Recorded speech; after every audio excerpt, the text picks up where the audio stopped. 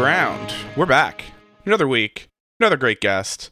We got drummer of Jerome's Dream, Erik Ratensperger, on the pod. What's up, Erik? Hey. How you doing? What's up, guys? Good to see you. Happy. You didn't do the right pronunciation. I didn't do now that. Eric's dad's going to be mad at you. I know. The execution was flawless, so kudos to you. I've gotten last name. I've gotten better at intros. It's always tough. I prepare, and then I just, as soon as that intro starts to fade out, it's game over. Hey, I mean, how about this? It's a casual. Go ahead. Amnesiac is the best one. We're done. We nailed it. Thanks, everybody. All right, thank you all for listening. Stream coming out. See you guys later. This has been amazing. All right, I'm gonna get some dinner. Oh man, yeah. I don't know. We have fun here, I guess. Or we're gonna start any minute now. Yeah. But what's up? It's good to see you. Good to have you on. You got a lot going on. Yeah, good to meet you guys. Thank you very much for inviting me onto the pod. Yeah, of course. It's always fun to chat, with fellow, I don't know, punks, hardcore enthusiasts, actual podcasters. I mean, I'm an aspiring podcaster. Let's talk about it. You just dropped that on us 5 seconds before. You sprung that on us right before the intro. Like, well, you could introduce me as a fellow podcaster as well. But so let's talk about the show. Yeah. It's new to me. So give us the pitch. God, all right. Well, I mean, no pressure. if you really want to just get to the podcasting, I started a podcast as well. I don't know. I think it was 2019. I think I had just gotten back from a string of touring. A string of just weeks of touring. Was around a lot of cool bands. I'm like, I should start something. Because I was just meeting a bunch of bands on the road. And it was a minute before JD had toured, so it was the summer of 2019 when we were brushing elbows with just a lot of amazing bands. And at some point, I decided to start a podcast, and Sean from Loma Prieta was my first guest. And the funny thing is that Sean is now in Jerome's Dream, which is amazing. So amazing. So how about I can't wait for us to join on this next tour. Apparently, that's how this works. It's all recruiting technique. Hey, it's all community. Yeah. Hell yeah. So it's strategy. Yeah. What's the podcast called? So the podcast is called Microspy, and the origin of the name actually came about from the earlier days when Jerome's Dream was kind of first around in the late 90s, early 2000s. It's kind of, the origin is kind of funny because when we put out our second record, which is called Presents, in the liner notes, I put Microspy BMI, like the royalty collecting agencies like BMI, ASCAP, all that. Like the songwriter. I thought we were being songwriter royalty collecting. Basically a business for collecting royalties and things like that, right? So the comical aspect of that was we were never registered with BMI or any kind of royalty. I mean, come on, it's just it was more so for optics, but it was just kind of funny because at the time I didn't even know what BMI was. Yeah, I just thought it looked really professional in the liner notes. So, but Microspy was just like a name that was floating around, and then cut to, I don't know, 18 years later, I decided to resurrect the name, and now it's kind of both serving as a podcast / record label, but the label side of it is really just the band's label to kind of reissue stuff that we've done in the past. So we did a second press of our 10-inch, I think it was in 2019, so we kind of put that out under Microspy. Okay. Well, and there you have it. I gotta tell you, I'm looking at the episodes right now, and I feel like a fucking asshole for not knowing that it existed until right now. Why? I don't know, man. Like, you've got a couple of our dream guests on here, Justin Pearson, Jeff Howe of Reversal of Man. Like, that's my guy. I wish. More importantly, you got Mike York, who we got. Ooh. That's right. You got Mike York too. I fucking love that guy. Yeah, that was such a fun episode. What did you guys talk about?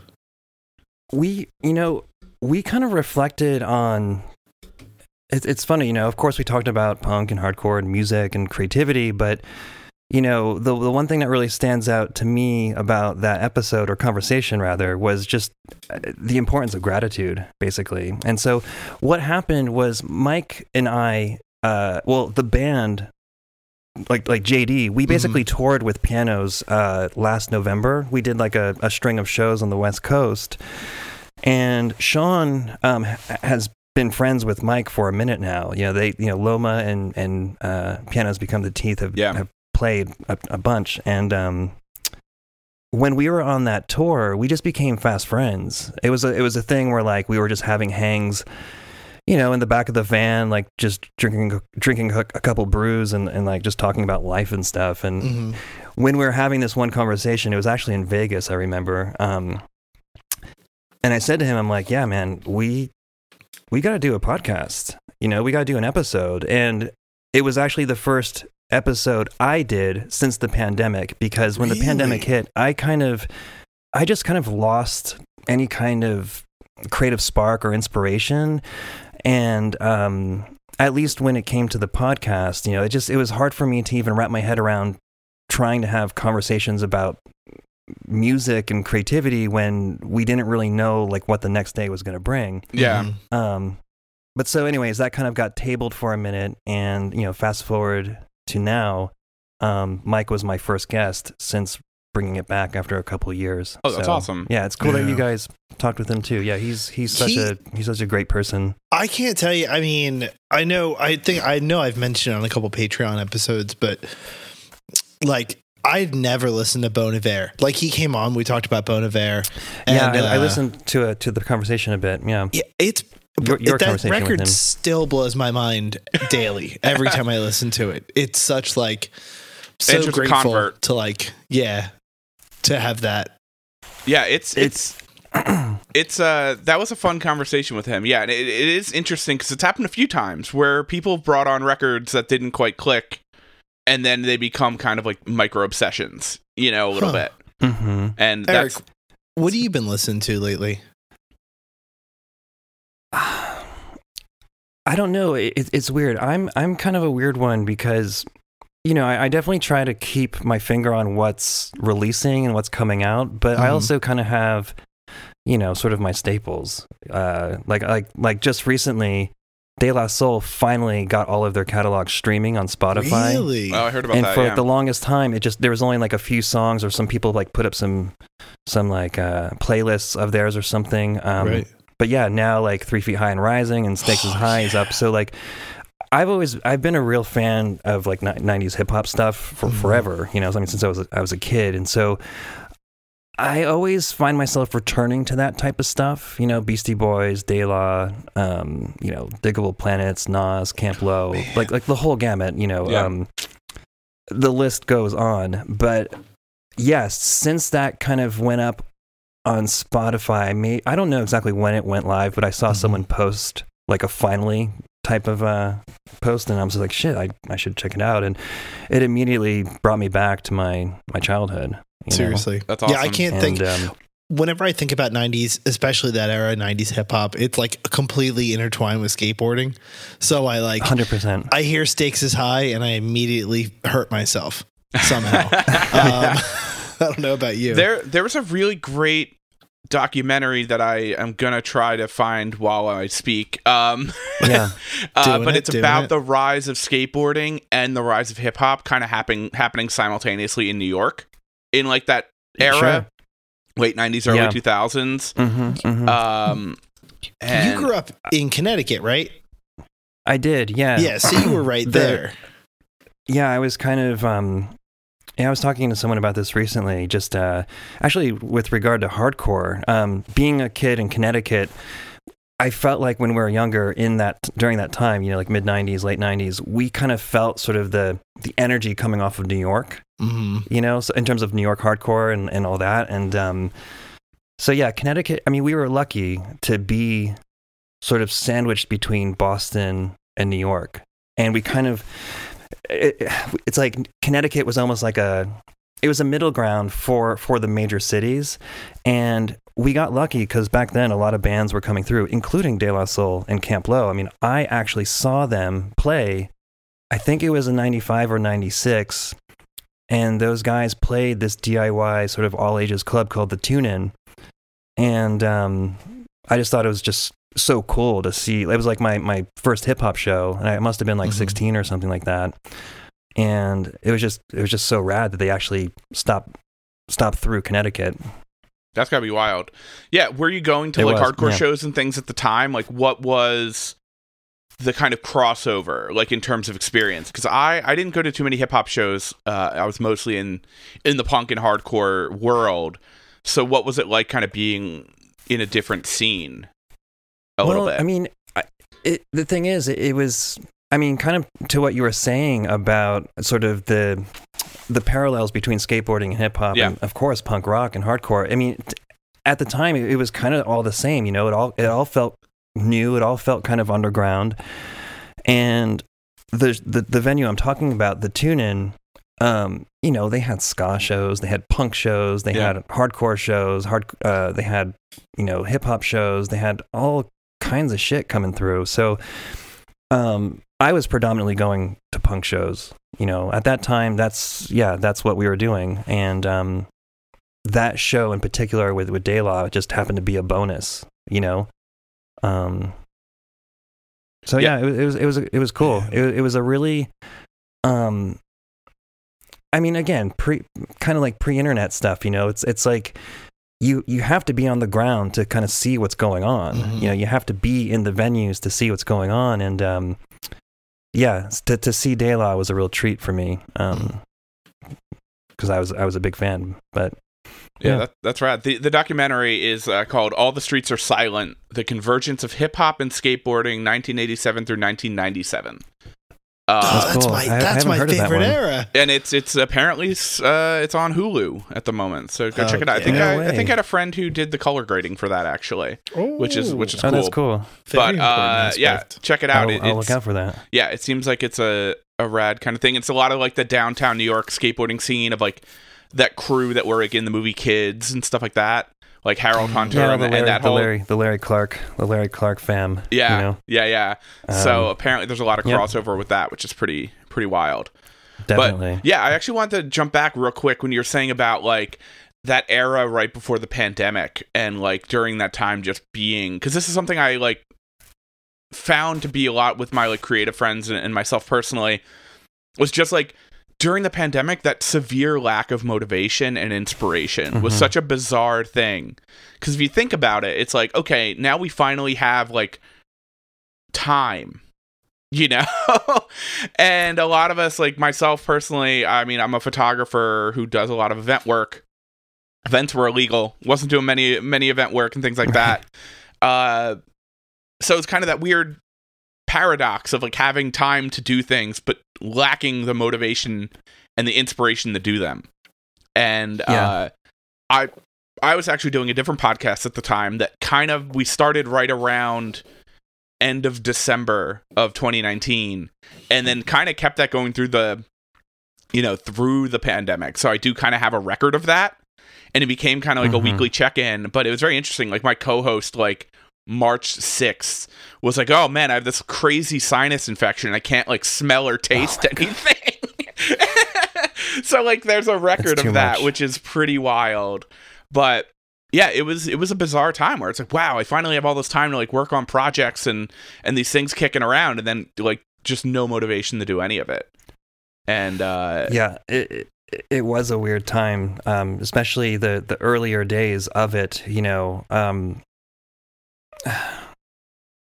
I mean, you know, I find myself talking about it still, you know, with you know, new friends and just people around. It's like it's still a point of conversation, because even though the vibe has shifted and like, you know, our understanding of where things are going or how things are going to be going forward, it's like we kind of know what we're working with more or less.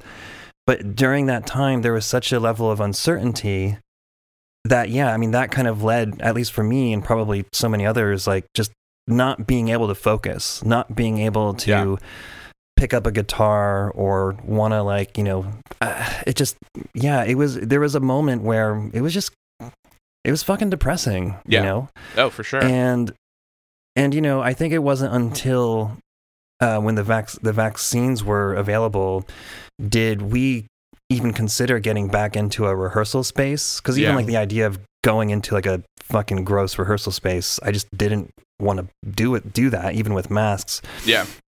And we eventually did, and then so I think it was around I mean, I don't know exactly when we started getting in the space again to write and practice, but that almost became sort of the routine at some point. Like once a week, twice a week, we were going into our space, and it just almost allowed us to sort of forget the outside world. Yeah. And then we were eventually able to get into that creative rhythm again. So we were all really grateful for that.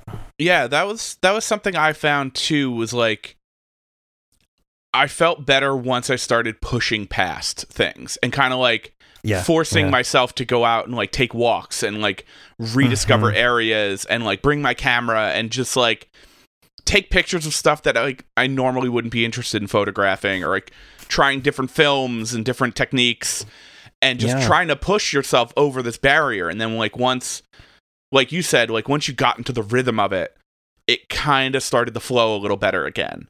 And I think I was pretty fortunate enough to kind of push past that pretty early. So I was able to actually kind of reap some of the benefits of things being more accessible while still being less accessible, but like, you know, enjoying things that are less crowded, or like going to like I went on a road trip and was able to book things for super cheap and visit like national parks and things like that. And, you know, everyone, you know, hindsight's 20/20, but I feel like I tried to do the best I could, which is still better than a lot of people, because I feel like there's still a lot of people, you know, and some people have good reasons that are still kind of scared to do stuff, you know? Yeah. But I mean, I truthfully haven't gotten COVID yet, which is crazy. That is crazy. It took a while, but it took me about 2 years. But luckily at that time, after being, I think I got 2 vaxes at that point. By the time I got it, it was pretty mild. But that's good. Yeah. It's crazy. I think that's cool to hear. I mean, with that said, it's like, there are some silver linings to this dramatic shift. Obviously, it doesn't come without trauma and confusion. Like I think even just talking about it now, you know, sort of in a normal context, like, you know, we're all kind of back to it, right? More or less. Yeah. But it still comes up in conversation. You know, it's almost like we're all still kind of processing what happened these past couple of years. It's like, you know, definitely pros and cons. Well, there are hardly any pros, but in the sense of, or in the context of like creativity, making the best of what you got. Yeah.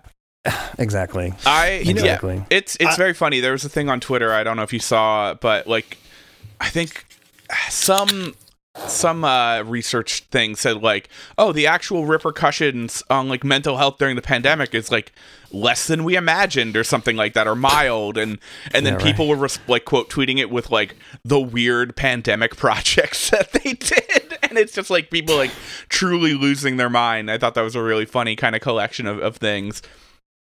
Like, you know, people dressing up their cat as political figures and whatnot. It's like, this is not the project of someone who's not going through it at the moment. No, it doesn't seem to be going well if you're doing that. Unless that brings you joy. Yeah, exactly. Maybe that. I mean, Dan, I don't understand why you have to yuck people's yum. You know, I'm just saying. I think it's it's more of a personal thing to decide whether or not you were doing well at that time, you know, not a broad study by the government. Right. But yeah, thankful that we're all kind of back to it. And, you know, I'm feeling pretty good these days. You know, the pandemic is sort of on the sidelines. I mean, I've got my own, a slew of other things that I'm worried about and thinking about, but you know, such is life. But pandemic stuff, yeah, I mean, I'm as careful as I can be. I'm definitely less, I mean, because I know the numbers are going down quite a bit too, you know, but I'm still mindful of it when I go out there.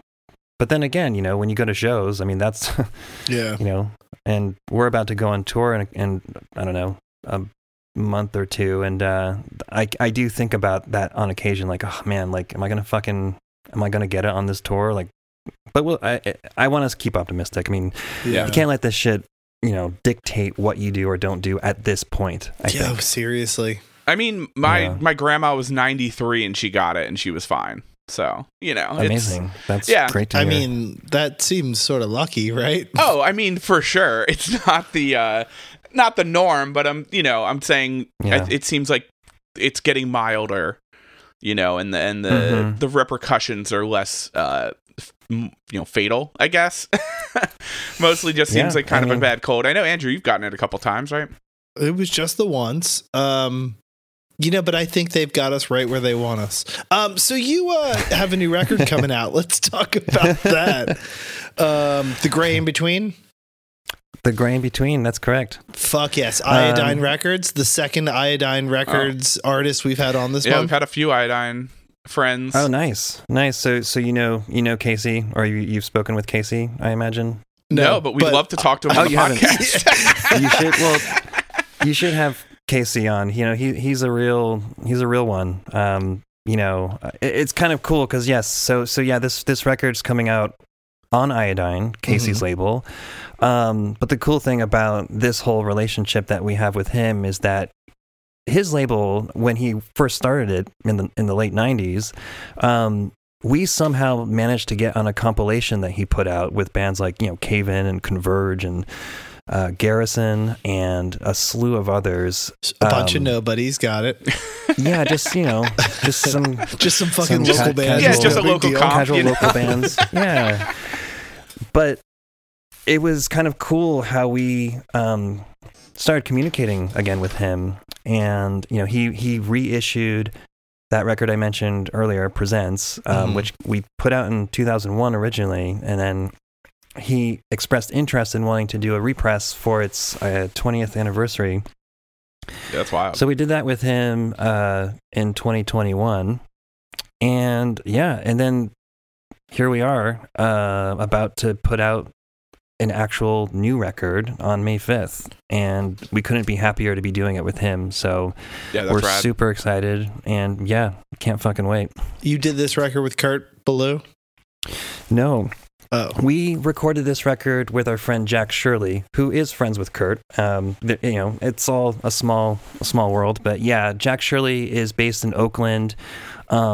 We recorded with him the past two records we made. So we made The Gray in Between, this new album, and then we recorded our sort of return LP that came out in 2019 with Jack.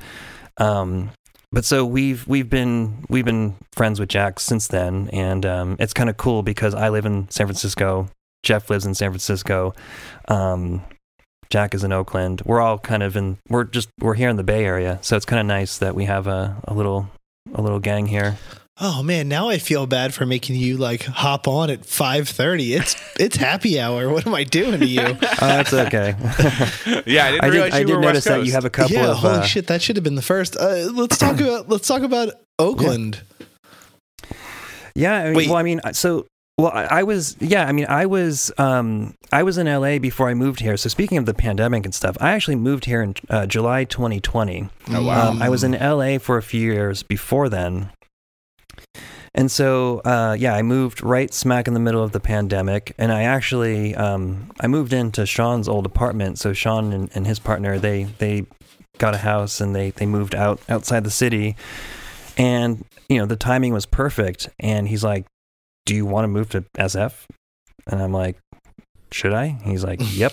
And so, 4 weeks later, I moved because, at the time LA it kind of ran its course, LA is wild during the pandemic.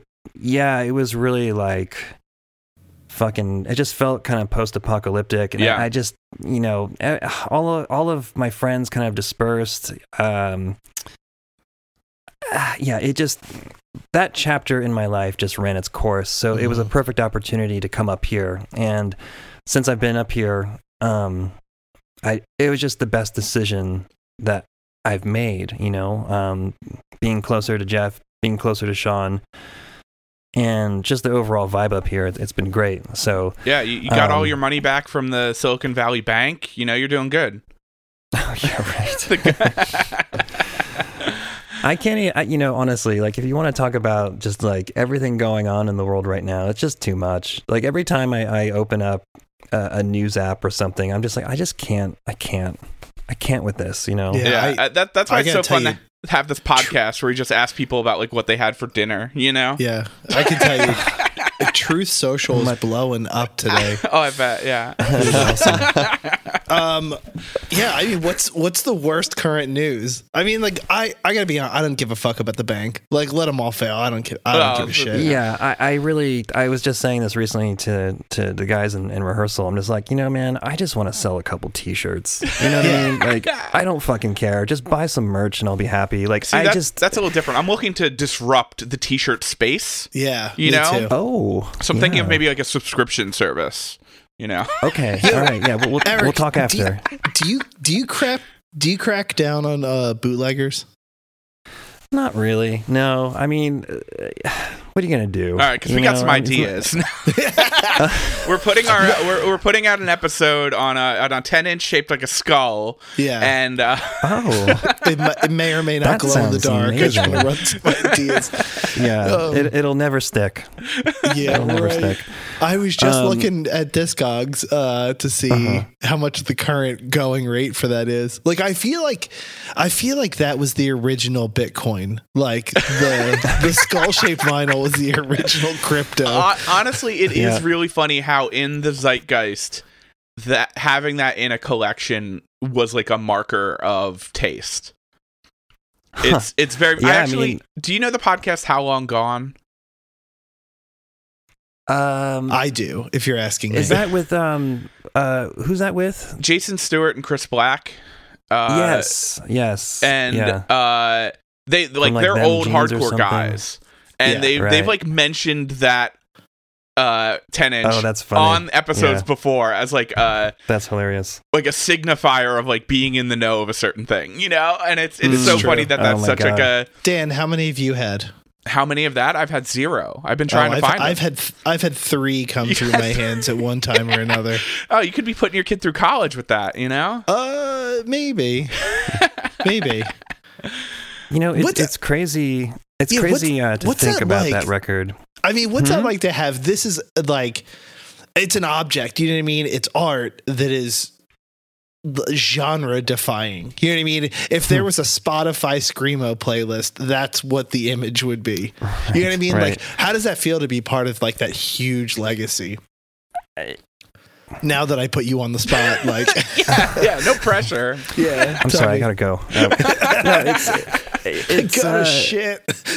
Yeah, honestly, it's really weird to think about how much this whole thing that a certain amount of bands were a part of, and that kind of were able to, I don't know, pique the interest of like younger kids, younger punks. Like for some, I think honestly, it was the internet.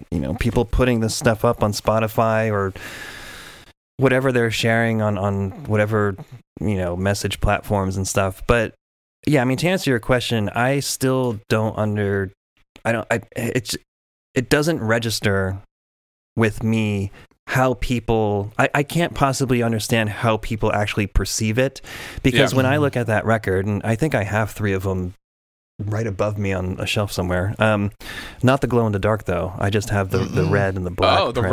rare red one. Okay. Yeah.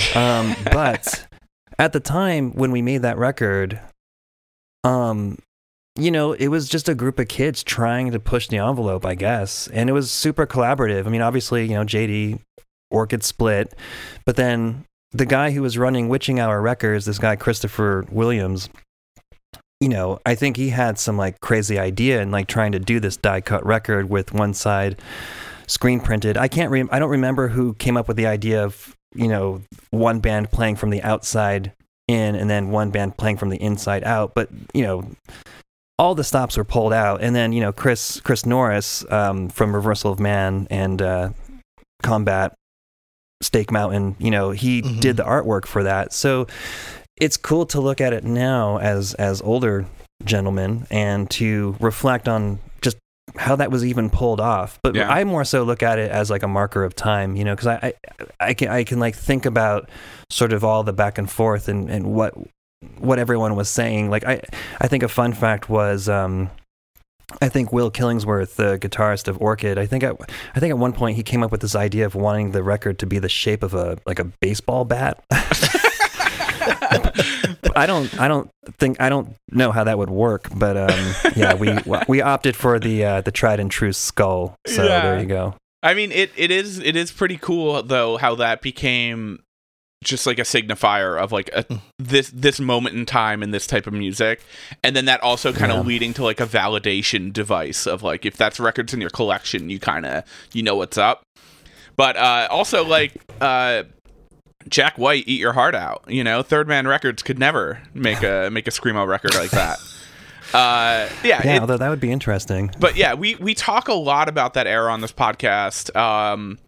I would say more than most, but then I saw the guests that you have on your podcast. So maybe the second most, but like we bring up a lot of like the level playing era of like New York and that time of all those bands. And I think we might be able to safe to say that we've mentioned Discordance Axis on this podcast more than any other podcast. Yeah, multiple times, sure. Number one Discordance Axis fans. Look, if you have any connections to those, we can get those guys on the pod. Let us know. I don't, but yeah. I think I care so much because it was the first. I mean, as like I was 16 in '97. You know what I mean? Like it was the first kind of hardcore that was like important to me going into adulthood. You know what I mean? It was the first. It was like smarter than most of the hardcore that people listened to. It helped me be pretentious in ways that I didn't think were possible. You know what I mean? Like I was walking around, maybe even a little sassy. Yeah. Very. I mean, maybe not sassy, but I would say I was definitely sassy. I was the dude like going to shows with a backpack that had like, I don't know, French philosophers in it, hoping someone would ask me what was in there. Yeah, I went the more traditional white belt bandana route. Oh, so you think that's traditional? Yeah. Interesting. Wow. I think it all works. What was the first hardcore that was important to you? Like, I think it was like what was the first evolution of the genre that like. You know what I mean? What was your 16-year-old hardcore? It's funny that you asked that because, De La Soul. No, I mean, at the time, and I think this has a lot to do with being on the East Coast. A lot of New York hardcore bands were in the mix, and It's funny. The first band that comes to mind is Snapcase of all bands. That's what I'm saying. Yeah. Snapcase for me, I remember discovering the cassette tape of Looking Glass Self, and there was something about the guitar playing that just got me with like all the harmonics and like it had this kind of groove that it felt different than traditional hardcore. And so I kind of was drawn to that world of Victory Records. And I was like, okay, if Snapcase is on Victory Records, who else can I discover? And then, Earth Crisis, of course, came up, and Strife, which, I liked Firestorm, Earth Crisis's Firestorm. I wasn't like a huge fan of them or even Strife, but Snapcase for me was like one of the bands that kind of hooked me, And so when bands came through Connecticut, I'll never forget this show. And I've talked about this show with my friend Jeff, who was the bass player of Orchid. He was another Connecticut kid. I mean, Jay Green, the singer, and Jeff Garlock of Orchid were actually Connecticut based as well when we all grew up going to the same shows together. Nice. But anyways, we went to this, not together, but we were at this show that we later realized, it was 1995, New Year's Eve, and it was Snapcase, Dead Guy, and Refused. What a fucking show. In Connecticut. And it was like a New Year's show, and Snapcase headlined. Is that Refused Screamin' played first? Is that Screamin' with the Dead Guy Quintet era? I think it was before that. I think Screaming with the Dead Guy Quintet era was like 97 with the new singer. Yeah. This was still with Tim Singer, I believe, you know, Kiss It Goodbye. And but dude, it was, I'll just never forget it. That was like one of the most impactful shows of my earlier years, you know, just seeing these bands that were in their prime. And then, of course, seeing Refused. I think that was their first time in the States. And that was actually the band that just fucking knocked me over. Like that as a drummer and as a younger kid wanting to be a drummer, wanting to be a musician, when I saw those guys play and that drummer was just, I mean, that's where I could not believe that this was happening, where like hardcore really felt like it was not a movement, but there were so many fucking kids and it was so nuts. I'm like, this is it. You know, this is it. A lot of people forget that Refused was a Victory band. I mean, like, not. It's easy to forget, but like that record's so fucking good. Yeah, I almost. It was a good time. When I didn't do it, but when I was on stage for the Axe to Grind live podcast in Brooklyn, I almost wanted to be like, yo, shout out Tony Brummel in the back, and like have the whole room snap their head backwards. But I didn't do it, and I kind of regret it. But that would have been very funny. I did shout out the Snapcase snare, though, so there was some justice served. I mean, that snare, you know, speaking of that snare, changed my life, that's sounds for sure. awful. Well, changed my life, too. I went straight to Guitar Center and bought myself a 3.5-inch piccolo brass snare, piccolo. baby. Hell yeah. Hell yeah. Piccolo life. We like bought one for the drummer of my old band. I don't think it ever made it on any recordings, but like just the idea of like having like 2 floor toms and then having 2 snares was so appealing aesthetically to me. And the Zill bell, you know, just to hit it right before the breakdown. Oh man. Hell yeah. Bringing it back. Yeah, that was a good time. But that's like the worst time of hardcore. Oh, this is my favorite time. Yeah. Just know it, like you need a signifier, like a Pavlov's dog, but it's like when the breakdown's about to happen. My mouth just start watering, you know? Yeah, the single China crash. Yeah.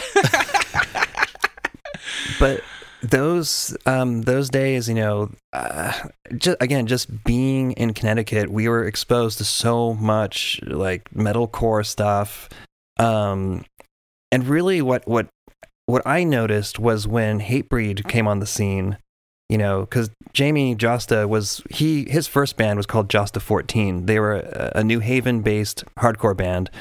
You know, just I don't even know how to describe them. They were just like old hardcore stuff, but but anyways, you can say Jamie corny. It's okay. We know. No, I mean they were kind of the hometown heroes when we were younger. If he ever wants to go back to Connecticut, he can't say that. Oh, that's true. I'm sorry. Satisfaction is the greatest record ever created. Hey, listen to our Satisfaction episode with a friend of the pod, Micah Brucey. Nice. But you know, Hatebreed's shows, they were becoming so violent.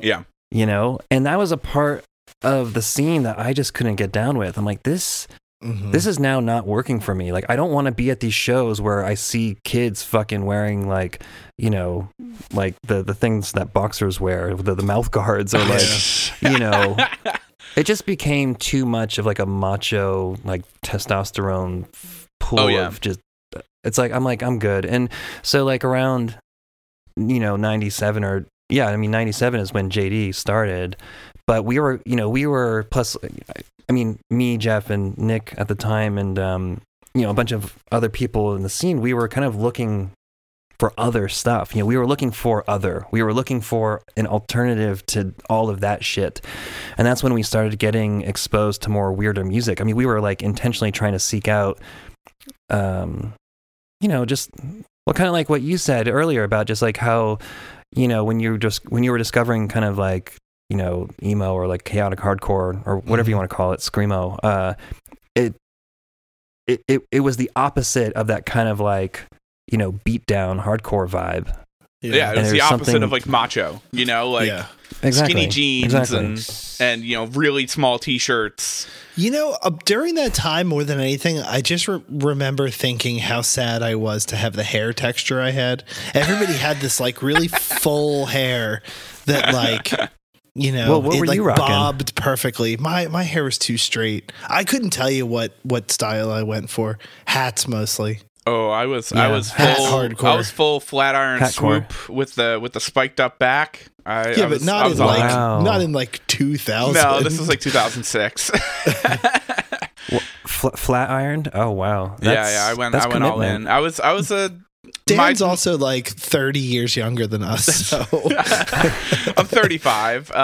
So yeah, it's about right. Nice. But turn that right back around on you, Andrew, motherfucker. Man. But it's I was very much of like the MySpace era of that like chaotic hardcore. But actually, like, I kind of missed out on that. I kind of like I kind of wasn't around. I was sort of unplugged during that kind of mid 2000s. It's stuff. If I could talk about that for a second, it's been really interesting because now there is like a breed of bands that are inspired by that era of music, which is something you'd never think about. And I mean, it's the same for anybody who has like, oh, this band sounds like, like every band that sounded like Fugazi after Fugazi, and it's kind of like bands kind of bringing back the Sasscore element, bands like See You Space Cowboy and even like Callous Dowboys, newer stuff. And it's like, wow, like this band sounds like Drop Dead Gorgeous. Like this band sounds, like stuff like the Blood Brothers. And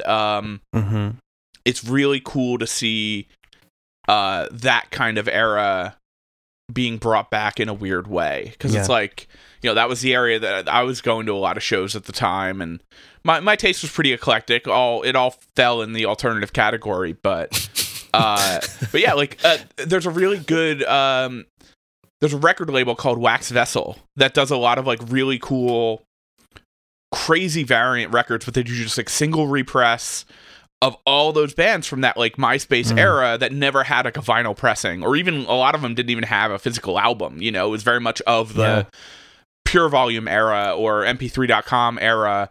So a lot of stuff never made it beyond like a CDR.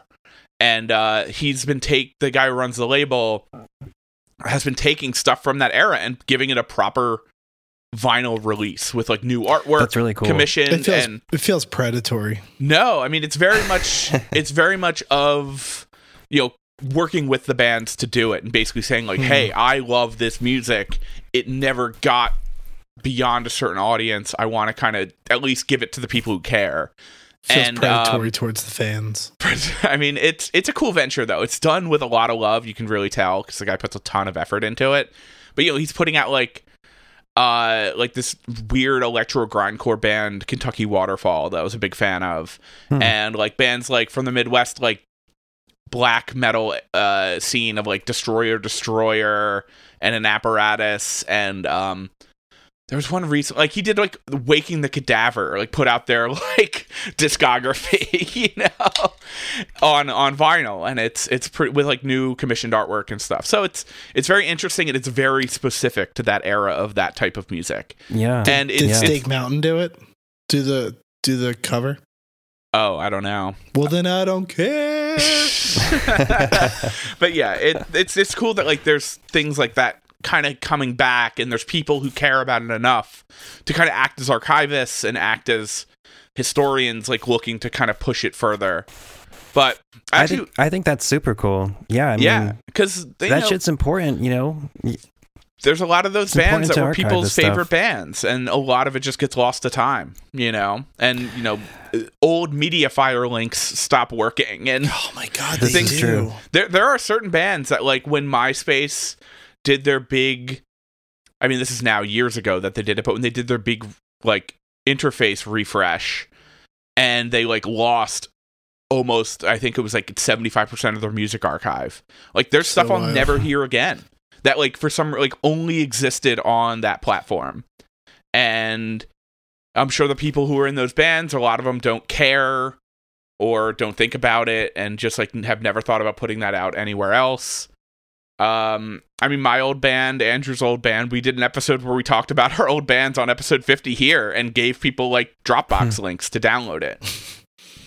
And I never checked how many people downloaded it. I never checked either. I don't think I want to see. It's fine, but it's still like it's giving people an option. Can I tell you a year 2000 story? That's a good segue. Yeah. I have a couple more questions, so don't segue just yet, but. Wait, are you serious? Do you know what time it is? I know what time it is. I just wanted it's fucking Radiohead time. We were talking about ethos and things like that of the era, and I just wanted to get a quick kind of explainer or like what was your thoughts behind, because like a big thing of Jerome's Dream was always the legend of the live performance. You know, that's the thing a lot of people talk about, but like you did very specific things that kind of set you apart from other bands at the time. And again, you were saying like how that era of music was very much about believing in certain things and kind of going against the grain. And I mean, most famously is your singer didn't use a microphone, which is insane to think. And then, you know, refusing to play on a stage, and then also kind of playing with your back turned to the audience. Maybe not you specifically as the drummer, but that also brings to mind the early like Zayo performances where the drummer did play with his back to the audience. And some of that is like some of the coolest live footage like ever. But yeah, like what was the idea kind of around all that? There was no real idea. There was no real sort of deliberate kind of choice. It was kind of just like what we did when we were kids. It was just sort of how we operated as awkward, you know, young, angry kids. Like, God, I fucking love that. You know, the guys didn't want to face the crowd, and of course, it was misconstrued a lot of the time. You know, like we were. A lot of people were. They didn't like that. Was it like an anxiety thing, or? I think so. I think it was a thing where when we started this band, it was very much a thing that we just kind of. It's like we wanted to play shows. We wanted to like be in the mix to like share the thing that we were making, but when we were doing it, it was such a thing between the three of us that it's almost like this is how we play during practice. So please watch it. Please, you're welcome to be a part of it. You're welcome to watch it, but this is just kind of how we are as a unit, and this is just how it is. Like we're not, you know, they weren't like, okay, we're gonna face the crowd and. You know, it was a different type of connection, and I can understand in retrospect like how I think it alienated us, you know, to a certain degree, because a lot of people just didn't understand it, but we just kind of stuck with it and did it the way we wanted, and we still do. I mean, that's why I love the idea of punk. You know, it's like you write your own rules, you do it the way you want to do it, you create what you want to create, and if it resonates with people, that is so cool. It's like the coolest thing when you see people into your stuff. But you know, selfishly, we kind of just put ourselves and our own needs first, and then like the performance aspect second. You know, it was a thing where we were just like fucking really sad, angry kids, and we put it into our music, and that's I still am. Yeah. Hey, you know. I mean, I think anger could be turned into a positive. You know, I think it's good to have a chip on your shoulder. Cool way to look at it, though. It's like you're almost like letting the audience in on an intimate moment. For very much. We're letting you watch us play music. Like, I mean, have you ever rehearsed like you're in front of an audience, or have you always not you, Eric? I know the answer to this, but Dan, have you ever rehearsed like when you were in a band, you know, not facing each other? I think it does make sense. I think we have. I think we did a bit. Yeah. Your band would have. I know. We had stomp boxes and light boxes and all kinds of shit. You know, again, putting on a performance. But as was the time of you know, mid 2000s, as was fashionable, as was tradition. Yes. Yeah. No. I think that's really interesting. Were there any repercussions to not using a microphone? That's the thing that blows my mind. I mean, like, can Jeff speak now? And also, yeah, like, he has a great speaking voice. Could the crowd hear it? Is the thing. I never got to see you guys live. So yeah, I mean, you know, the difference between now and then is, you know, we were playing a lot of basements, you know, VFW halls, just kind of where you played. That's what you did, and we were never playing in front of that many people. I mean, we would be stoked if there were 50 people in a room. Yeah. That was like a good turnout, and we'd be lucky if we sold 1 or 2 t-shirts. But so I mean, what happened was there was one show when Jeff was using a microphone and he got shocked. And he got so fucking pissed off that he kicked the microphone across the room. And ever since then, he just never used one. He's like, I don't fucking need this. He's like, wow. I don't need the microphone to do what I need to do. Because again, he never talked to the crowd. It was always me, because I was facing everyone. I was like, just say, hey, thanks for coming to the show. Yeah. We're JD, and that's it. And then we would do our thing, and that was it. And Jeff just wouldn't talk. I mean, he would talk to people afterwards, but when we were in that headspace of playing, it was a very, I mean, I can imagine why it would be kind of hard to watch, because it's kind of an enclosed circle. Yeah. And, when your backs are turned to people, it's kind of off-putting, Yeah, but I think... But Jeff... Oh, no, with also, though, that coinciding with playing not on a stage, though, it kind of allows the crowd to kind of gather around that circle a bit, too.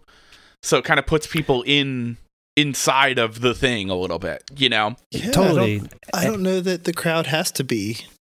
feel involved. I've seen The Saddest Landscape perform kind of similarly, very tight, people kind of around on all sides, and similar idea. So I think that's how cool. It was. Yeah, I mean, I think just what it was as an expressive platform, the band, what purpose it served. It was just that moment. I mean, we played really short sets back then too, maybe 15 minutes, but we would just be so fucking in the red, full throttle, that's like all we had. It was just a burst of this angry, sad energy, and it just was what it was. And it's not like we were, I don't know if we were good or bad, but it didn't matter. We just kind of did the thing we did, and we were against it for a long time. Like when we were first a band, we weren't really accepted in the scene, like the local scene and stuff. Like a lot of bands just didn't. It was just hard for us. Like we always felt like the underdogs. We always felt like we were going upstream, and then it wasn't until we started touring a lot, and then we eventually became friends with a lot of different bands, like Orchid, or even Page 99, or there's so many countless bands from that era that we were lucky enough to meet and play with, and suddenly we started to find ourselves in this kind of community of bands across the country, and a lot of these bands are still talked about now. So that's kind of crazy to me. So when you talk about the Skull Split and how it became sort of this collectible or whatever, but for us that was just one piece of the whole of that era of our playing music. And I mean, it still blows my mind to look back on those days, and sometimes they feel really far away, and sometimes it feels like where we are now in our creative pursuit, it's almost like just a continuation, and it feels like that shit was yesterday. Hell yeah. It's weird. That's dope. Yeah. Man, it doesn't feel like yesterday? The 2000 story you were going to say? The year 2000. I'll never forget. We had a family emergency. I'm sorry. Somebody had been trying to call the house all night, and they couldn't get through because I was busy downloading Kid A. It took about 9 hours. Dial up, baby. The family member was okay, and I never was again after hearing this album. Oh my god, man! There's got to be support groups for that. So we're in one right now. This is exactly what a podcast is. It's just podding through the trauma, baby. Love it. So, what made you pick this album as the one you wanted to talk about? It just, I don't know. I mean, lately I've been kind of digging back into Radiohead, and Kid A in particular. I put on a couple songs, and it just kind of brought me back to when it first came out, and it's a record that, you want to talk about like a signifier of like a moment in time. I just felt that record in particular was more than just like a sonically creative shift for Radiohead. I think it was an entirely different mindset for them in order to survive. Mm-hmm. That's kind of how I looked at it. And so I thought it was just it'd be a cool record, or even just the idea of Radiohead as a group of musicians, just how they were one thing 1 minute, but then they became this entirely different output that became Kid A. So, yeah, and there's also a level of nostalgia too, because it came out, I think it was 2000. Mm-hmm. That's a long time ago, and it's weird that record still sounds fresh to me. Oh my god, it hasn't aged today. Yeah. I don't think pop music has caught up yet. I mean, you don't think what? Pop music has caught up yet. I think it runs in parallel but separate to pop music. Sure. Mm-hmm. I'm still late to the party, but I really love Bjork, and I think Homogenic is my favorite Bjork album, and they quoted that as one of the main influences for this record, and it makes a lot of sense because I think DJ Shadow had a lot to do with the Homogenic record. And I think they cited that again, Tom got really into that side of electronic music and Aphex Twin and things like that. Right. And I think those Autocur fingerprints, is another one. Yeah. And those fingerprints are all over this record. So enjoying that stuff. I think I mentioned in the email when you brought it up, it's Radiohead never quite clicked for me. And listening to this with an active ear for the podcast, I think I'm a convert, which is great to feel. That's awesome to hear. Yeah, and it's I gotta say, I've listened to it in the car a couple times, and then I listen to it on a walk with headphones, and it's a very rewarding headphone listen. Yeah, almost leagues apart from a car or stereo listen. Yeah, I don't know that I've listened to this. In its entirety, not in headphones ever. Now, really? You know what I mean? Now that I'm thinking about it. Although, wait, this was a double 10-inch, right? This was a double 10-inch. I think it might have come. It might have come out as that. Some kind of fancy vinyl. I don't know. I've never listened to it on vinyl, actually. Yeah, because I think I had a double 10-inch of it. And that's the only thing I could ever think of that I would listen to not in headphones. Interesting. It got me turning because I have a really nice big stereo that lives at my parents' house because it's the only place it fits, and it's I kind of want to listen to it on. Is it in their living room? No, it's in my old bedroom. So no one uses it. Just me when I'm at my parents' house. Interesting. Yeah. How do they feel about that space being taken up? It's still my bedroom. I'm home fair. My parents only live an hour away. I was just there for 3 days over the weekend. That's nice. I have work that happens down there. We had a nice little family dinner. My niece is down there, so I visit a lot. But, when I'm there, I put on records, and literally the only records I buy are ones that blow me over away enough that makes it I need to hear this on vinyl. And this might end up being a purchase. So it's Is there a repress of it? Is it in press? I mean, I guess I would assume. I'm sure it's probably. I'm sure it's just something that never leaves the presses at this point. Well, like you said, I feel like it's a record. It's in the pop realm because it was obviously and still is super popular. But yeah, it's kind of adjacent to traditional pop music. It's still kind of like this. I also feel that Kid A and Amnesiac are those records that it's yes, everyone knows about them, but they still feel really special, and it still feels like when you're listening to it, you're listening to something else other than some kind of mass pop group. Well, on Spotify, Kid A is their 5th most popular record. Get out of here. Yeah. OK Computer's number 1. Yeah, that doesn't surprise me. But Pablo Honey's number 2 and Rainbow's 3. Get and the fuck out of here. And the Benz is 4. No. Yeah. I mean, maybe Creep as a single probably pushes that far and beyond. There is a 0.0 repeating chance that Pablo Honey is... Creep has over 500 million more streams than any other song in their catalog.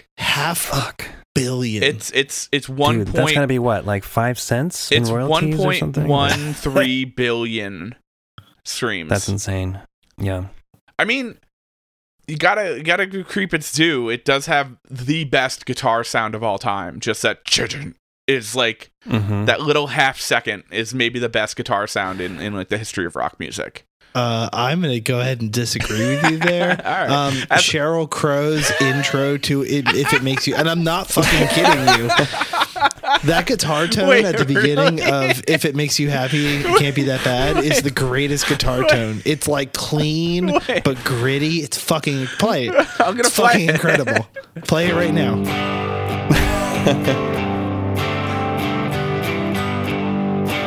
Really? It's fucking incredible. This is your holy grail guitar tone? That's the tone? Yeah, it's so good. It's got such clarity, but it's got teeth to it. It just sounds like the boss. What fucking no-name bands have you idiots ever been in? Get the fuck out of here. It sounds like a Boss DS1. Don't judge me. That's a Boss DS1 song right there with like a G chord. You know what? I if it resonates with you, that's all the true. power. Yeah, no judgment. I do have to say space. that song has 10% of the streams of Creep. That's insane. If it makes you happy, Andrew. Fuck off. I'm never doing this podcast ever again. I'm so happy to be the witness of the fall of the podcast. The fall of our empire. Right. Literally running it into the ground now. Oh, man. I'm over here. I'm just trying to figure out how cheap you can get a copy of Kid A for. You know what? I think it's fuck you dollars. And was it a double 10-inch? Is there a double 10-inch It was there? available. It was originally released in double 10-inch, and then it was a single 12-inch. Yeah. It's very funny when you mention the this. Fiscally responsible way to go. Yeah, exactly. It's really funny when you mentioned doing this this album, because like a few days before you emailed us, someone posted on Twitter the Office intro, but the music was Idiotech. And they're like, it would have been such a different show. And that's like colored my entire perspective of this record. But I gotta say, I think Idiotech. I want to see that. I'll send it to you. Don't worry. I'd play it on the podcast, but it would just sound like Idiotech. But it's. I think that might be my song on this record. Not to kind of rush to the end, but I think Idiotech might be my track of this record. Just because I was reading about he had such bad writer's block doing this record. Yes. That he just kind of started taking idioms and like sayings, and I think he referenced oh my god, what's the Talking Heads record where all their faces are like obscured with red? What is that record? Well, I know Radiohead is a Talking Heads reference. It's a reference, yeah. But, on Remain in Light, apparently the lyric writing was just taking random phrases, kind of spinning them all up, and then like kind of placing them at random in the song. And that's kind of what he does on this record a lot. Like, Idiotech specifically saying like, take the money and run. He's saying women and children first. He's saying, everything happens all the time. Like, which is such a good line. I love that line. But, saying, calm down, idiot, calm down. Yeah, but it's just like, they're like these kind of sayings that are so ubiquitous that you kind of don't think about it.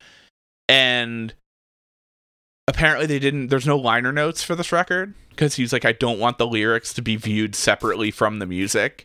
It's just like a very interesting way to kind of present things, Yeah, I mean, it's kind of like a singular piece, and yeah, I mean, so my favorite songs are actually the first two. It's like you have everything in its right place, and then the song Kid A, which, I think the title. Well, it's funny because it reminds me of a kid almost like discovering a new toy. Like there's that beginning that just sounds so small. And like it has like a sweetness to it, and I don't know if you even want to pull that up. But yeah, I mean, it reminds me, or it makes me think of like this kid just in the middle of nowhere, like discovering something new. And I feel like in a way that was Tom York making this record, because he was so done with the idea of rock and roll in general, and Kid A was, this album was such a pivot to that, Mm-hmm. Yeah, it's very, like, reading the story behind it and just being so overwhelmed with touring on OK Computer and all that newfound kind of fame, and just trying the idea of like having to follow it up, almost like it's a sophomore record, even though it's their fourth. It was just such a big shift in their public perception that it's like that overwhelming pressure to kind of repeat that a little bit.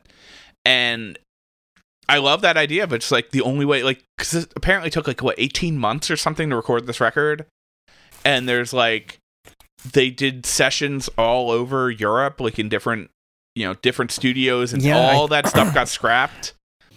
Yeah, I think I think their producer Nigel Godrich was like, because the band also didn't know what the fuck was going on. Like, I think Tom York like wasn't really being communicative with them, and they were like, what is this, And I think they were almost like breaking up in like smaller sessions with different members of the band, and I think rather than like regular songs, they were just recording ideas, like 50 different ideas from however many different sessions from however many studios they were working within. Like, it just sounds like it was such a rebirth and renewal that it is almost like them starting from ground zero. Yeah, it's super interesting. No one revises this much. You know what I mean? Like, I don't know about you. I feel like when I write a song, I write it, it's done. You know what I mean? I don't have to think about it anymore because it's complete. I don't go through and like, well, what if I did this? What if this happened? What if, I don't ever play what if. And I think that that's like one of the keys to greatness, is like the ability to filter something so much that like it becomes bigger than just the song that you started with. If that makes sense. Kind of. I can elaborate a little bit. More? Okay, sure. So, especially when you listen to Kid A and Amnesiac back to back, like very similar tones, very similar approaches, but like Kid A is just vibe exploration. You know what I mean? Like, it feels like they had songs, and then they were just like, what? Like, how can we change this so much that it's not the original piece? You know what I mean? Or how does it flow? It's like one big piece. Even the instrumental stuff on this record, I don't know. Just totally, it makes it like its own. You're both just like blank stares. No, I'm kind of processing the idea of it in terms of, what you were saying about, when we're talking about creativity and like songwriting in particular, and when you kind of instinctively know that the song is done, it's like, all right, I wrote a song and I feel good about it, so I'm going to record it, or we're going to record it, and that's going to be it, you know? And Finn. I think, yeah, I mean, with like the creative process, I feel like, there's so many different approaches to it in terms of, the person behind the creativity, and I think at the end of the day, the singular theme is like trusting your instincts and making what you feel is right in the moment, and I think this is what Tom York and the whole Radio Camp did. It's like they made something that was, I mean, I'm sure it's so layered and so deep in terms of what was going on at the time, especially with Tom, and what they ended up coming out with. And it's kind of cool because I was talking to someone about this recently on my podcast regarding the elements of creation and time, and how like when you make something at a particular time and it becomes what it becomes, it's I mean, I can't really articulate this that well, actually, so apologies. But, just like how you make something at any given moment, and that's what it is, like what you or myself or, what we would make now will ultimately sound different from what you made 20 years ago, and then here's a situation with this record, for example, Kid A, like, it was, I don't know, in a way I almost feel like it was like Tom York getting back to his roots, right? Because I think historically, like, he was really into that scene already with like the whole electronic scene, Warp Records type of stuff. I think it was Warp Records. And it's almost like, and the thing is, they achieved so much success at that point. They became like one of the biggest rock bands in the world. So like, It's like, yeah, they could afford to pivot so hard that it doesn't matter what happens. But of course, it so happened to be critically acclaimed and all that.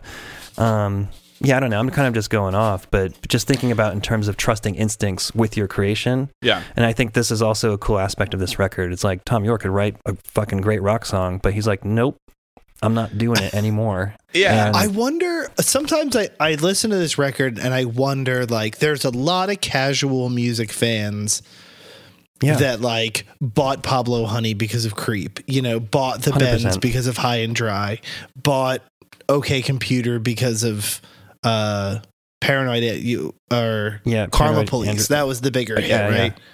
Yeah. Do they still come along to Kid A? Like, do they buy Kid A and go like, I guess National Anthem is my song? Like, you know what I mean? Like, how many people, because they're such a massive band that like there couldn't have been that much of a drop off.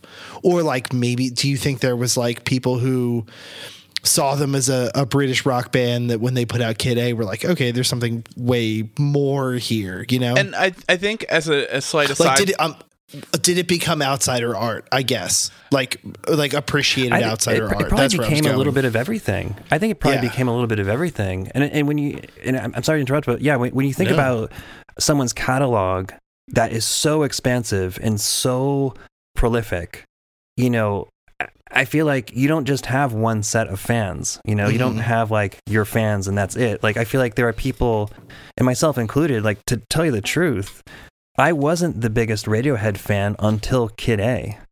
Like, I was familiar with OK Computer and all the records that preceded the Kid A stuff, but it wasn't until that record where I was like, this is fucking incredible. And then again, we were talking about packaging and stuff earlier, like the vinyl, like the artwork too is just something that like they created a whole new world that just resonated with me. So it really wasn't until Kid A that I really paid attention to Radiohead as like a true fan, Yeah. And is it true the same guy did all the artwork? Yeah, I love the same guy from like all of it. Yeah, they went to like school together. Yes.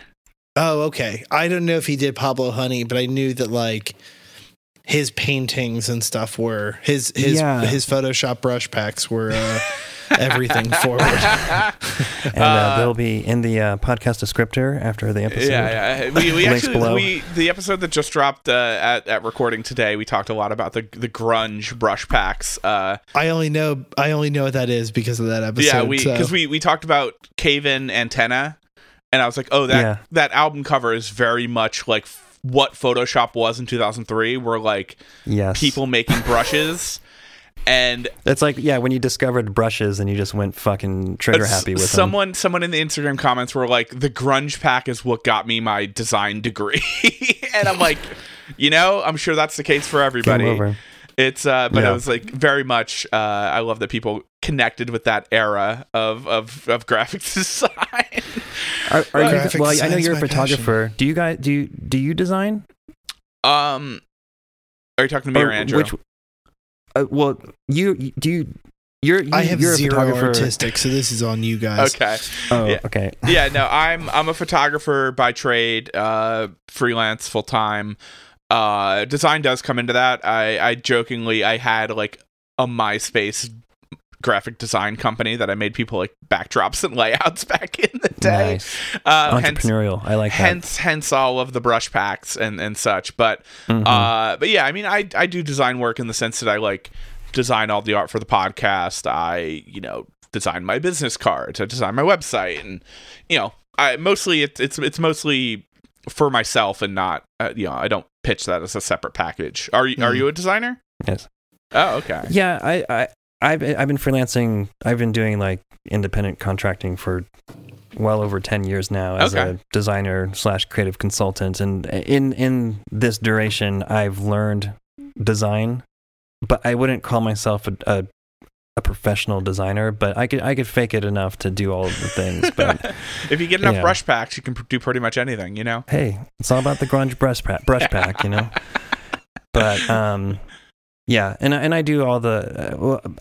Lately I've been doing a lot of the creative, or most of the creative for JD, so it's fun. I mean, I just love creating, Yeah, absolutely. But in terms of like the visuals and stuff, like the artist, what is it, Stanley Donwood or something? I believe so. The painter for the Radiohead stuff. I recently I saw a video of him and Tom York in his studio. It's so cool. It's like something for Christie's actually, because I think they're selling some of this work through Christie's. But it was kind of cool to see their chemistry, because like I feel like Tom York is such a closed off individual, but when you see him with this person who's like, almost like an extended member of the band, because he created this visual world for Radiohead. It's kind of a cool watch. Yeah. Yeah, no, I love that kind of collaborative thing, and I love the idea of just like using the same artist to kind of like, put the visual to your album output, like, and just trusting someone with that for your entire discography. I think that really is a cool relationship to have, and it's just like it kind of keeps things consistent in a specific way, even though all the album art is very distinct and different. But it's kind of like you're growing album cover. Oh man, I don't know. That's tough. I kind of like the In Rainbows cover, just because I remember that coming out and it being such a big deal. I do have some like I said, a very casual Radiohead listener, but there are very specific pop culture Radiohead moments that like permeate my life. And Andrew was very incredulous about this, but when I said just how ingrained the Paranoid Android video is in my head, because it played on MTV all the time, and it's such a weird video. And I know it was drawn by like a very specific cartoon artist at the time who had some weird series. But that weird video of like the guy sitting in the light pole and the guy in the weird like leather thong chopping down the light pole and just, now leather thongs are weird. Daniel, come on. For me being how old when that came out, in like what, 98 98 scarred for life. I was 11 years old. I was taking bass lessons when that record came out. That was my one I remember. But I also remember when Kid A lost Album of the Year at the Grammys to Steely Dan. And for some reason I remember that a lot. Out.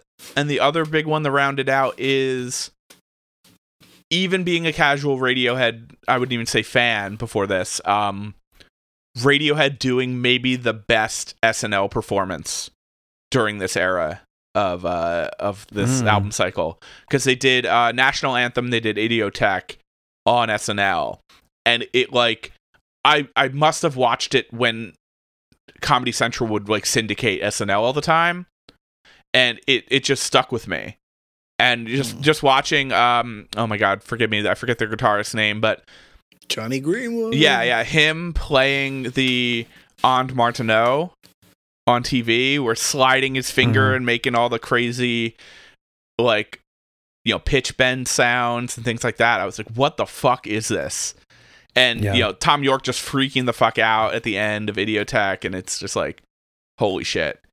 I gotta say, the And Martineau is like the other star of this record. Which are you guys familiar with the And Martineau? Because I went down a rabbit hole. because is that I actually don't know specifically. It looks like a theremin to me. That's why I did. Like Greenwood is always like sitting at that thing. And he's like just making. So apparently it's appeared happen. on every Radiohead record since this one. And he also is credited for essentially resuscitating this instrument from like going into extinction. So there were two people creating instruments of this time. This is like the mid 1920s. And they were based off radio transistor or radio vacuum tubes that were trying to harness the oscillations of military radios. and one of those was the theremin, and one of those was the En Martineau. And the En Martineau is a lot more precise in finding the frequencies than, you know, using a XY axis of a theremin. And apparently it appeared in some like orchestral kind of composed pieces in like 1928 and things like that. But it's literally it's a monophonic synthesizer essentially, where the early one you played, you put your finger in like a ring and it slides on like a pulley system with little indents in the fingerboard to kind of give you a reference of where you are on the keyboard. And there's kind of like just a keyboard, I don't know, a non-playable keyboard in the original version to kind of show you where you are in the pitch scale. And then the left hand, there's a drawer that slides out with little modulators and an attack button that like gives you essentially acts as like a volume pedal. And you kind of depress that in a way while articulating with your right hand where on the pitch board you are. And he apparently found a later model of that. There's been like 7 variations or so. And he had a different company commission one that he was able to like take on tour that wouldn't get like destroyed. I was immediately thinking, like, what happens if that thing breaks? Yeah. The radio, apparently sound is dead. The son of the guy who invented it made a digital version that I think is what he had originally got his hands on. And then he had some synthesizer company commissioned to remanufacture one that he could, like, take on tour. But yeah, it's been on every release since. There's been a bunch of companies that have then made their own.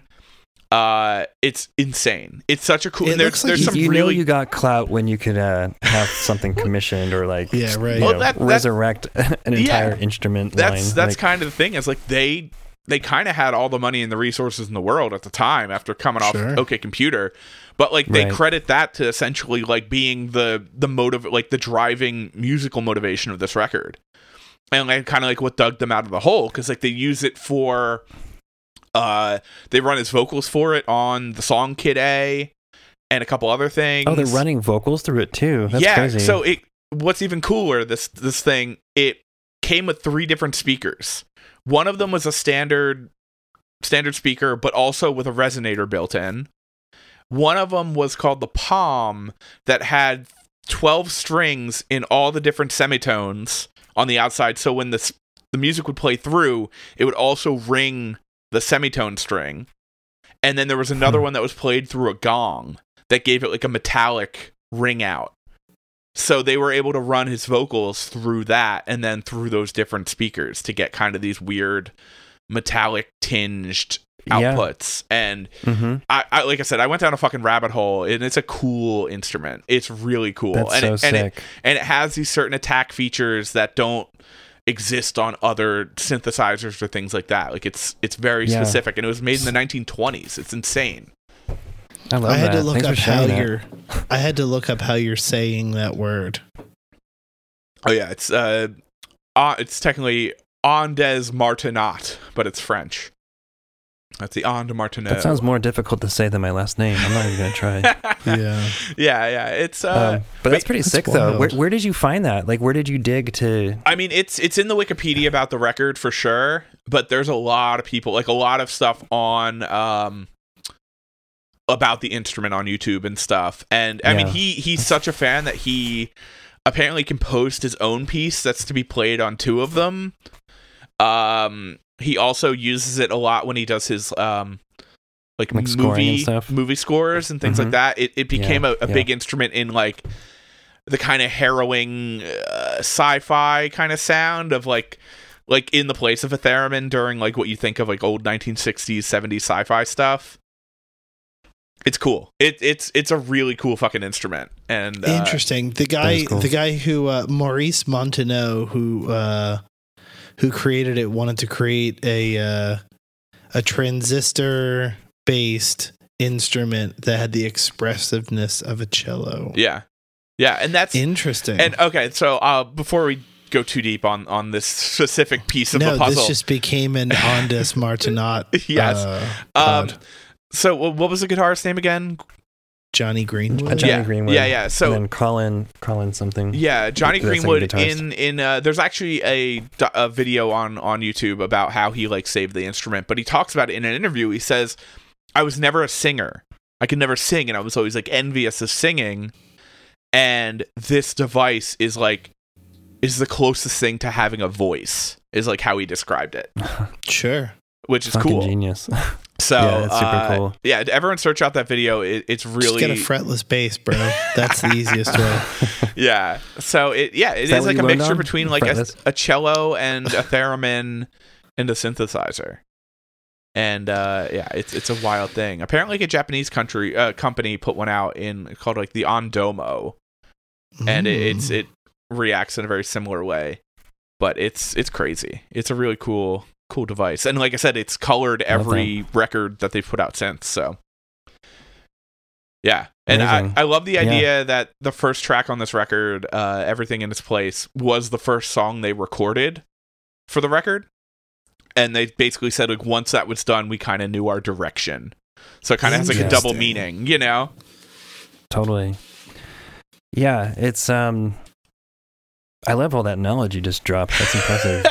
That's I didn't know you were capable of that, to be honest. I did some research. Like I said, it was there's so much lore to this band in general, you know, and that's kind of the thing. And that's always what kind of scared me away a little bit. Like when a band has this deep of a history and a discography and a fan base, like it's hard to know when to jump in, you know.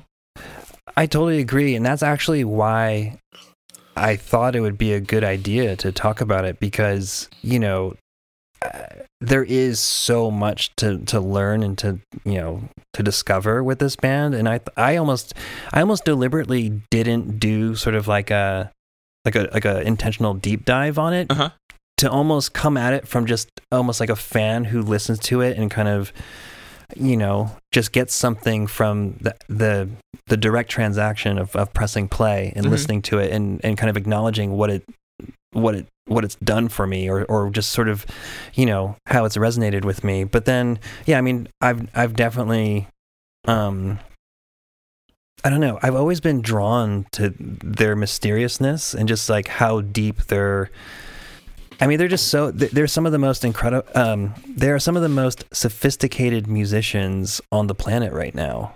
And to what you just kind of explained about this particular instrument that Johnny Greenwood is using is just one example. Yeah. You know, it's like, who would even think to resurrect an instrument like that and put it on an album that's already, you know, super risky in terms of its creative direction. They just didn't hold back. I think that's what I love about them. They fucking do it how they want to do it. And what indie label put this out? I think it was XL. Okay. I think a lot of their stuff is on XL.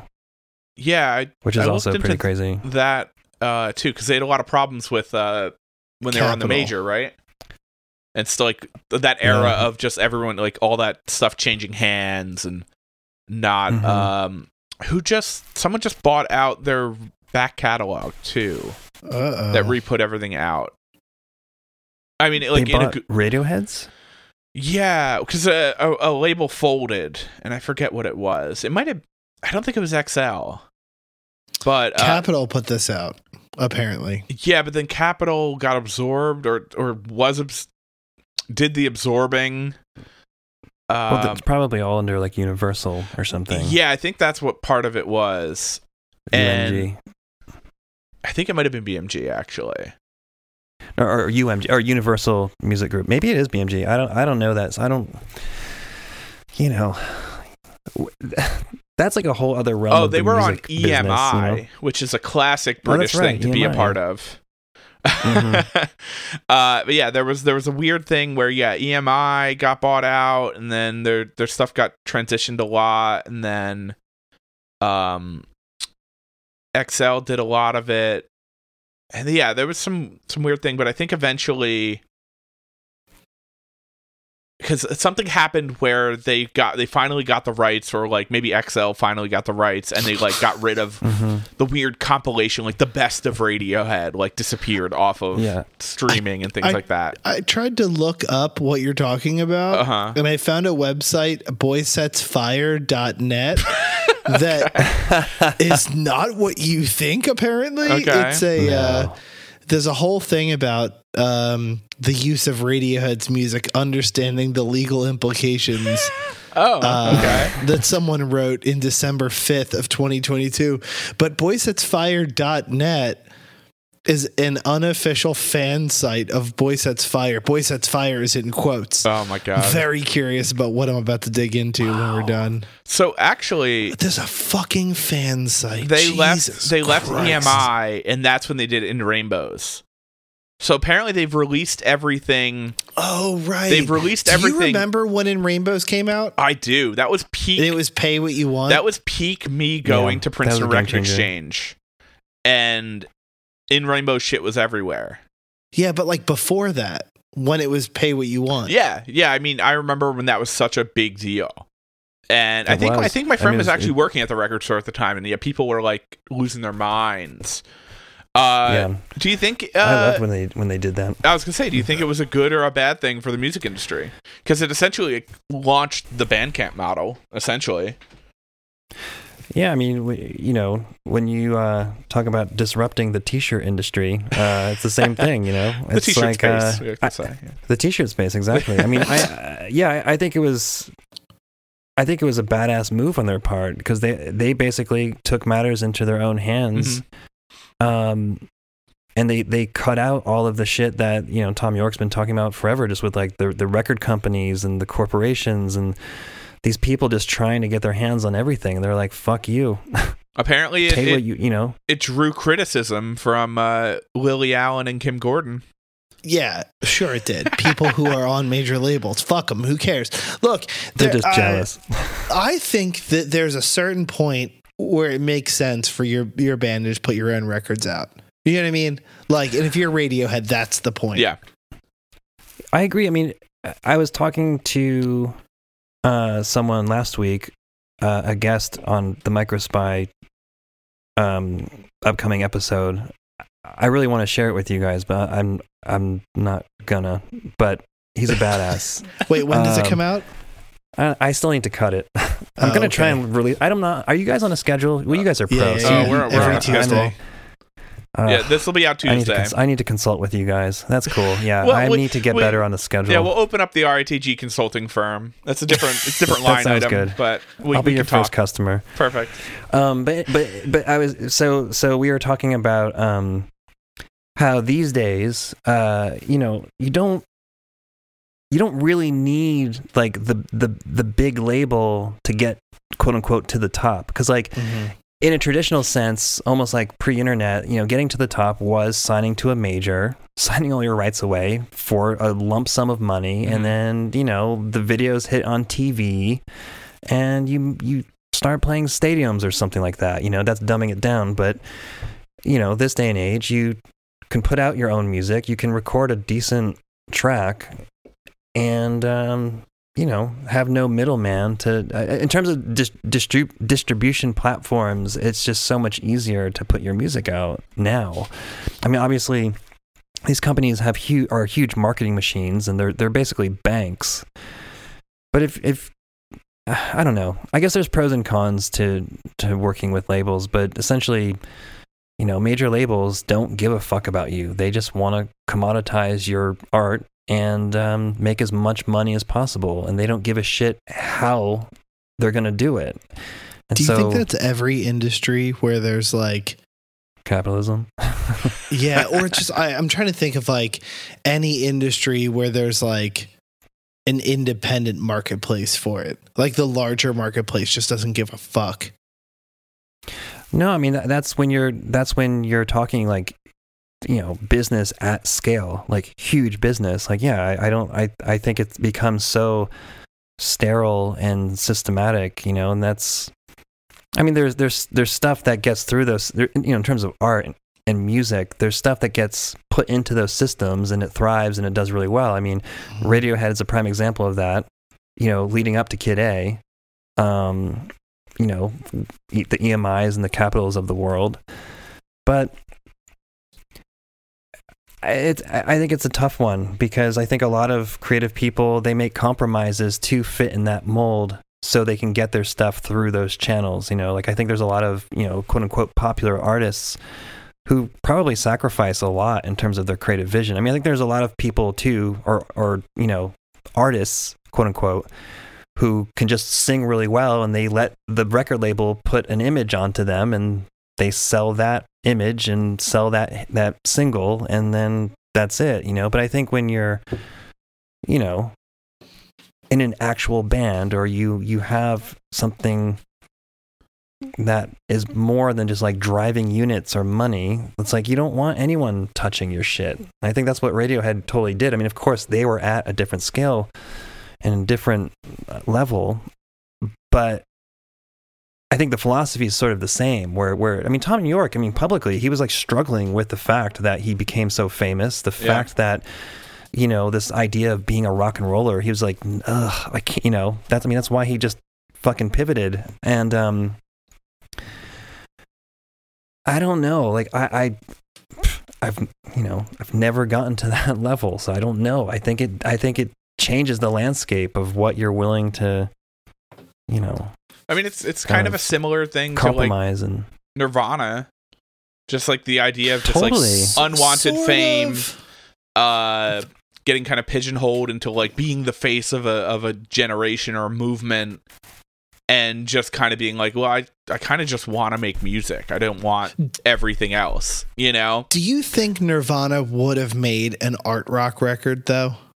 I mean, what do you mean? If Nevermind wasn't so popular? No. I mean, like, you know, the record after In Utero would have been a fourth album. Like, do you think there would have been a Crazy Left Turn? Like, do you think that lineup of Nirvana would have been able to produce like their Kid something? Yeah, I don't know. I get really into DJ Shadow and I Aphex really Twin. hesitate to say something like more because I don't know that that's, you know, that's, I don't know. That's the thing we'll never know. Like minimizing about the art that they made. Their fourth record could have sounded like Foo Fighters, you know? I don't know. I think a lot about like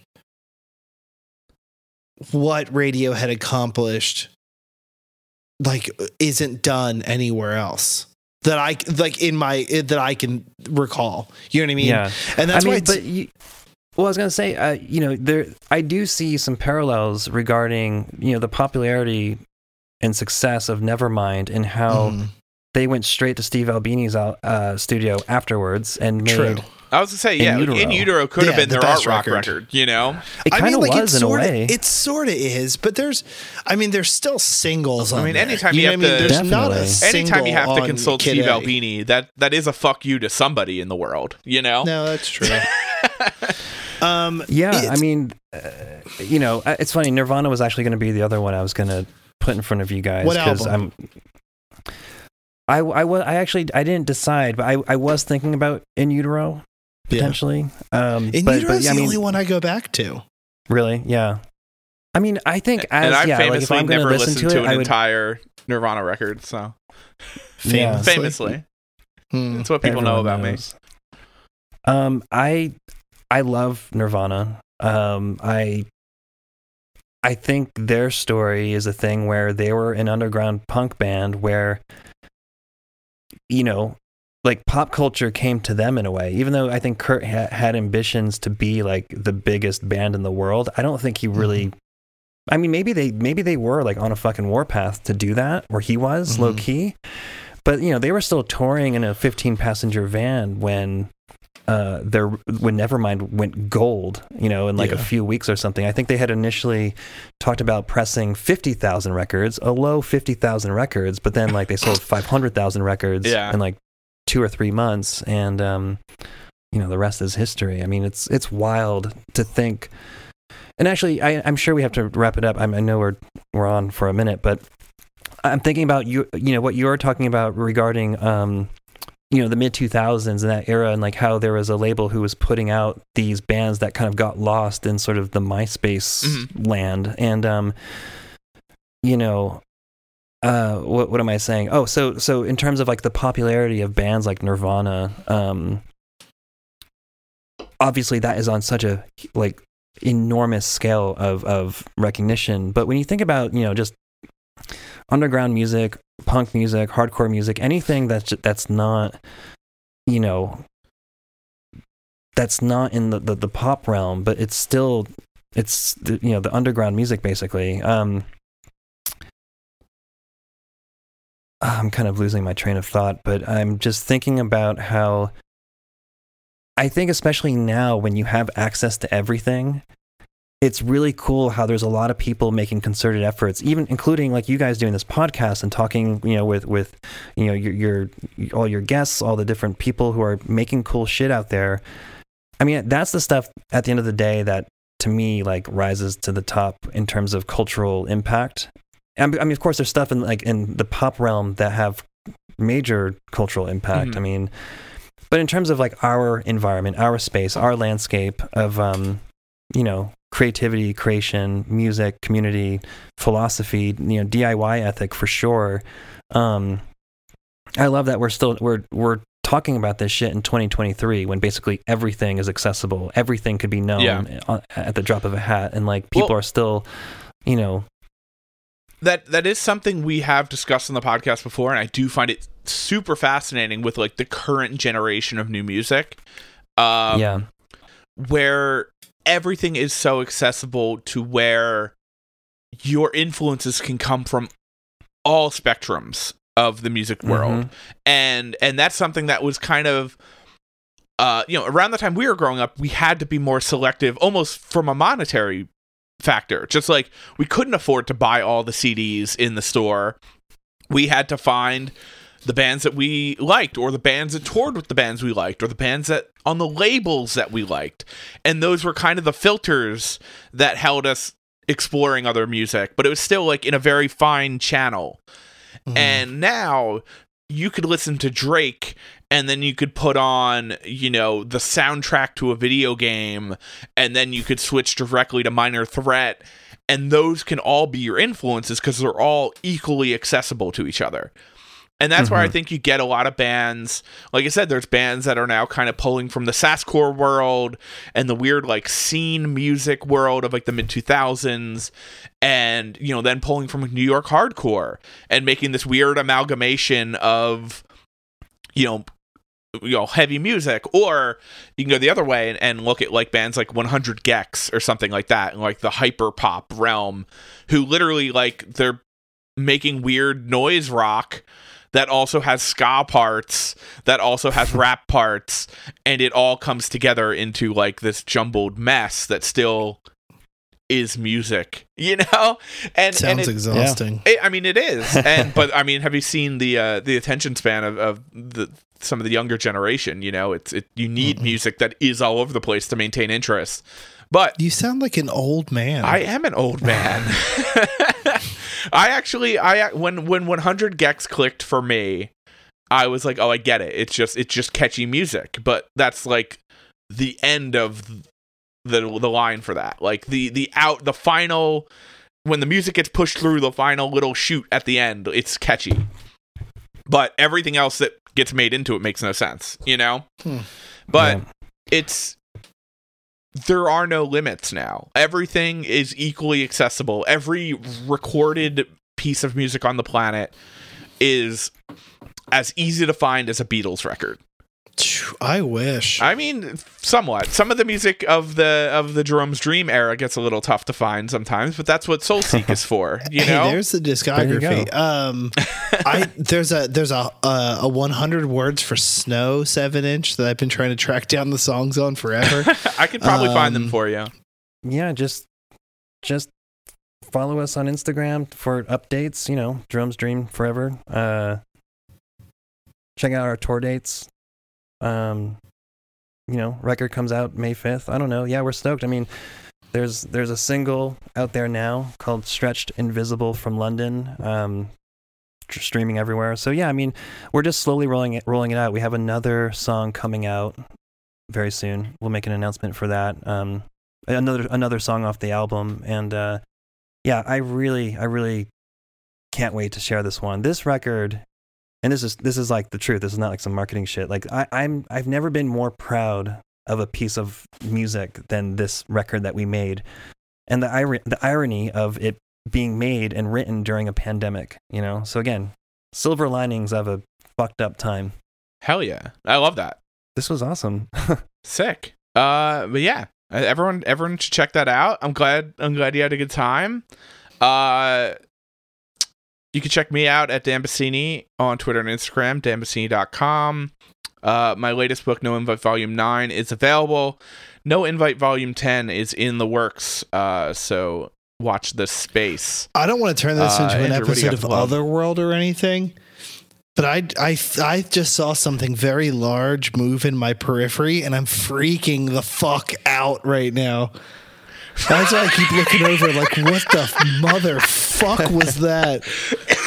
I was like, it looked like something that was like larger than a person. That, like, it blocked the light for a second. I almost want to watch back to see if I die. There's something going on. God, I just bought a house. I want to get the fuck out of this weird place. Okay, well, you can follow me on.